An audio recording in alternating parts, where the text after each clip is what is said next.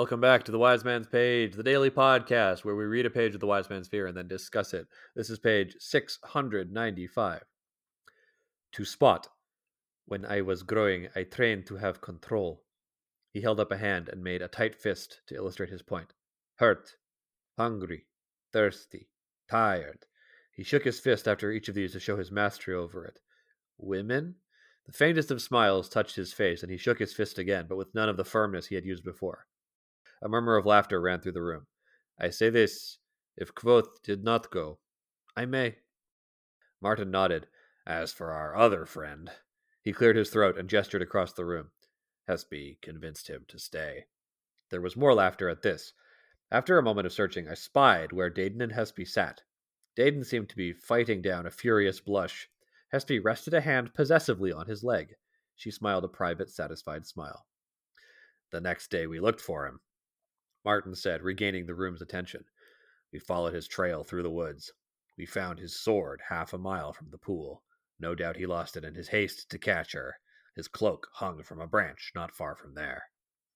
Martin lifted up the threadbare cloak I had bought from the tinker. It looked like it had been savaged by a mad dog. It was caught on a branch. He must have torn free rather than lose sight of her. He idly fingered the ripped edges. If it had been made of stronger stuff, he might still be with us here tonight.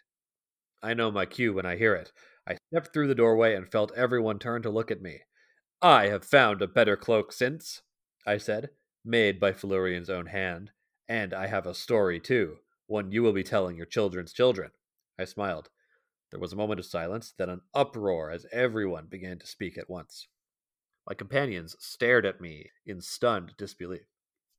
Dedan was the first to recover, and after making his way to where I stood, surprised me with a rough one-armed embrace.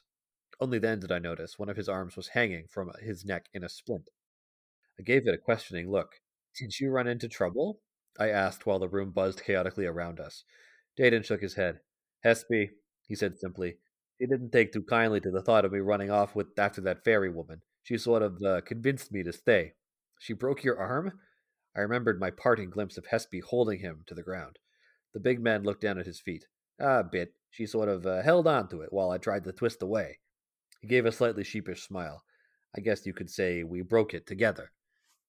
That's the page. My name's Nick. I'm Jordana. I'm Jeremy. Is it bad that I think it's incredibly cute that Dedan said that they broke his arm together? No, it's very cute. It is cute. It's their first date. Kvothe basically says the same thing on the next page. It is cute. That's a great, this is how we got together. I wouldn't let him go off into the Fae to be driven mad by the Fae Temptress. Yeah, what a great story. If they end up growing old together, what a great story to tell their kids and their friends however many years down the road when they're old and sitting in, I don't know, a rocking chair with a blanket. Yep, and that's how I met your mother. Yeah, exactly. 100%. I think there's something important hidden on this page.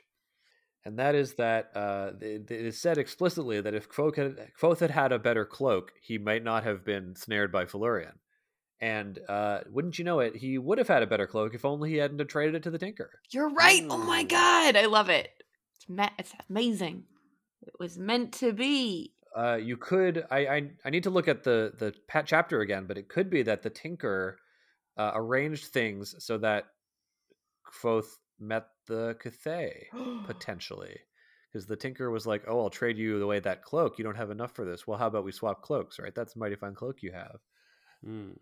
Even if it's not with the explicit intention of him meeting the Cathay, if our theory that the Tinkers are Fae themselves in disguise, or that their donkeys are Fae in disguise and the Tinkers are merely catspaws, maybe a Fae kind of arranged, was just on the, whether it was just causing mischief or whether it was for some ulterior purpose, was I think that this guy might run into Felurian, and wouldn't it be convenient if his cloak didn't hold him back?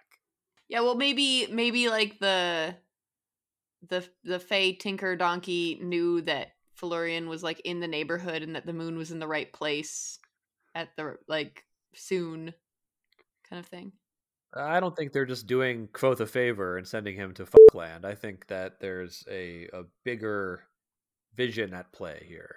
I'm not saying that there isn't a bigger vision. I'm just saying they can't they can't guarantee something will happen, but they're doing things to assist the situation rather than guaranteeing it. Yeah. Yeah, exactly. There's so much we don't know about the Tinkers and what their whole deal is that I don't think we can say anything for sure. But if they were arranging to have Kvothe go into Fae, they would have to have serious foreknowledge of, because he meets that Tinker weeks before he ends up going into Fae, so that Tinker would have to have serious knowledge of future events. Perhaps perfect vision of the future, all possible futures at all times, branching out from the current moment. Perhaps. I want to point out that we get some really good characterization of Kvothe's companions on this page and how they've changed since the last time he saw them. Like, when we last left them, like, Tempi was still learning the common tongue from Kvothe and kind of learning how to make himself understood and becoming more confident in social situations, and now he's like taking part in telling a story at a tavern. He even gets a laugh out of the crowd, and he's using hand gestures not to do Adem hand talk, but like to kind of aid his storytelling, which I think is interesting. And of course, Dedan and Hespe, she's resting her hand on his leg possessively, so it seems clear that they have like gotten together since that night. And all of that is done in just like a couple of lines of dialogue and a couple of bits of blocking, which I think is really clever and smart. I appreciate, although I feel like this is kind of stating the obvious, Kvothe being like, I know it's my cue. Yeah, that's right. He's a trooper, born and raised. It's very much like one of those things that you could, like, you see it coming and it makes you just as happy either way. Yeah, well, of course, because like we have the benefit of like being in Kvothe's head and following his perspective. So like in a movie, this might play out differently, right? You could play it like over Kvothe's shoulder, like him watching the storytelling, but you could play it as like a hard cut after he leaves Fae and just cut to his companions telling the story around the fire in the tavern, and then have the door burst open dramatically when Kvothe comes in, right? But in the prose, because we're in his head, we like it's telegraphed for us. We're waiting for it to happen. Sorry, I missed if you talked about this, but I think it's fun that Tempi is now cracking jokes. Yeah, that's part of his character development. I think that he's comfortable enough in a social situation with people who aren't Adem that he can like get a laugh out of a crowd. Mm-hmm. And that also makes me wonder if they've told the story a few times, if they like have some, because like I don't know if you've ever like gone door to door or had to repeat a speech, but eventually you sort of like you figure out a cadence and you know what parts to repeat and what parts kind of work as jokes. And I wonder if they've told the story a few times, because they all seem to have a few moments where they laugh or where they get laughs.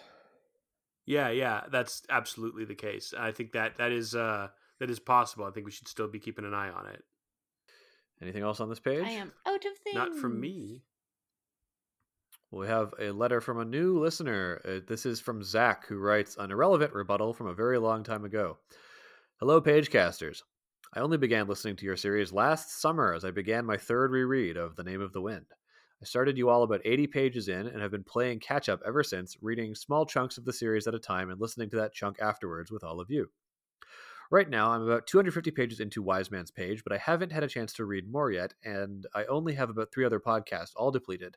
So as I tend to do, I turned to old episodes of you discussing the stories within the story. In this case, I was listening to Trappus' story from the chapter The Burning Wheel. And near the end, while discussing the chapter's name, Jordana posited that placing the word burning before any word immediately turns it cooler, and offered up burning table as an example. She was immediately laughed off, and I must say that the professional wrestling fan within me became incensed. What sounds cooler to you? That at WrestleMania 22, Edge speared Mick Foley off the ring apron and through a table? Or that at WrestleMania 22, Edge speared Mick Foley off the ring apron and through a burning table? Jordana was objectively right. Answers regarding professional wrestling being uncool are objectively wrong and will be ignored. Thank you for putting up with my years out-of-date nitpick. I hope that informing you are absolutely my favorite podcast I listen to will make up for being so off-page. Aw, thank you. I promise to write more once I'm caught up in probably a month or two. I have cracked pots abound, and my personal pet theory being Jeremy's favorite type, one with the tiniest shreds of evidence and a big reason going against it. I don't think Tinkers are real. Ooh, I look forward to hearing that letter. Thank you for doing this podcast. It's made my third and I guess simultaneously fourth reread, my favorite since, well, my first read. Much love, signed, Zach. Oh, that was a nice letter, especially because they told me I was right, and I love it. Yes, I have to say I wholeheartedly agree. Past Jeremy is renounced. He is excommunicado. He is anathema. The high burning table will be hunting him down, and if he's not out of New York by the stroke of midnight, his life is forfeit. Yeah, because you like wrestling now, don't you? No. I mean, I don't. All going to like wrestling shows and stuff? I went to a wrestling show one time, and I did have a good time and would go again, but I would not describe myself as now being into wrestling. Though I certainly have many friends who are, and I'm not a wrestler, but I have lots of friends who like wrestling. I have no beef with the wrestling community. I consider myself an ally to the wrestling community. Many of my best friends are wrestlers. That's right. And some I'm sure are good people. So I got no beef with wrestlers. It's just like not my particular cup of tea. But I did go to the local Toronto Wrestling League one time because an acquaintance of mine was their MC at the time, their like ring announcer, and I was blown away by just like the level of athleticism and daring do on display. It was a fun time. And we did, and perhaps still do, have a bad habit of laughing off Jordana when she interjects with things that are very good. I have been guilty of that, and I probably still will be. And it's something I'm not proud of when I listen to old episodes. I think we do tend to brush by you a bit, perhaps because you are not as you don't claim as much space as we do. I mean, I don't think I ever like intend anything to be like super serious though. So personally, I don't mind. Like, I'll let you know if I think it's important. I will let you know. Jordana, I just want to encourage you to like manspread more on the podcast. Okay. I will adjust my seating position like, vocally. Well, listeners, we shall spread our knees and take up too much space on the subway car when we. Oh yeah, I really want to listen to your theory about Tinkers not being real, because I as we've talked about on this episode and others, there's a lot to pick at with Tinkers, and so I'm interested to hear that. So please do write again. Very pleased to have you as a listener. Thank you very much for your letter, and it's really nice to hear that someone likes the show. Yeah, that always brings a smile to our faces. And you'll probably bring one to our face tomorrow on another page of the wind.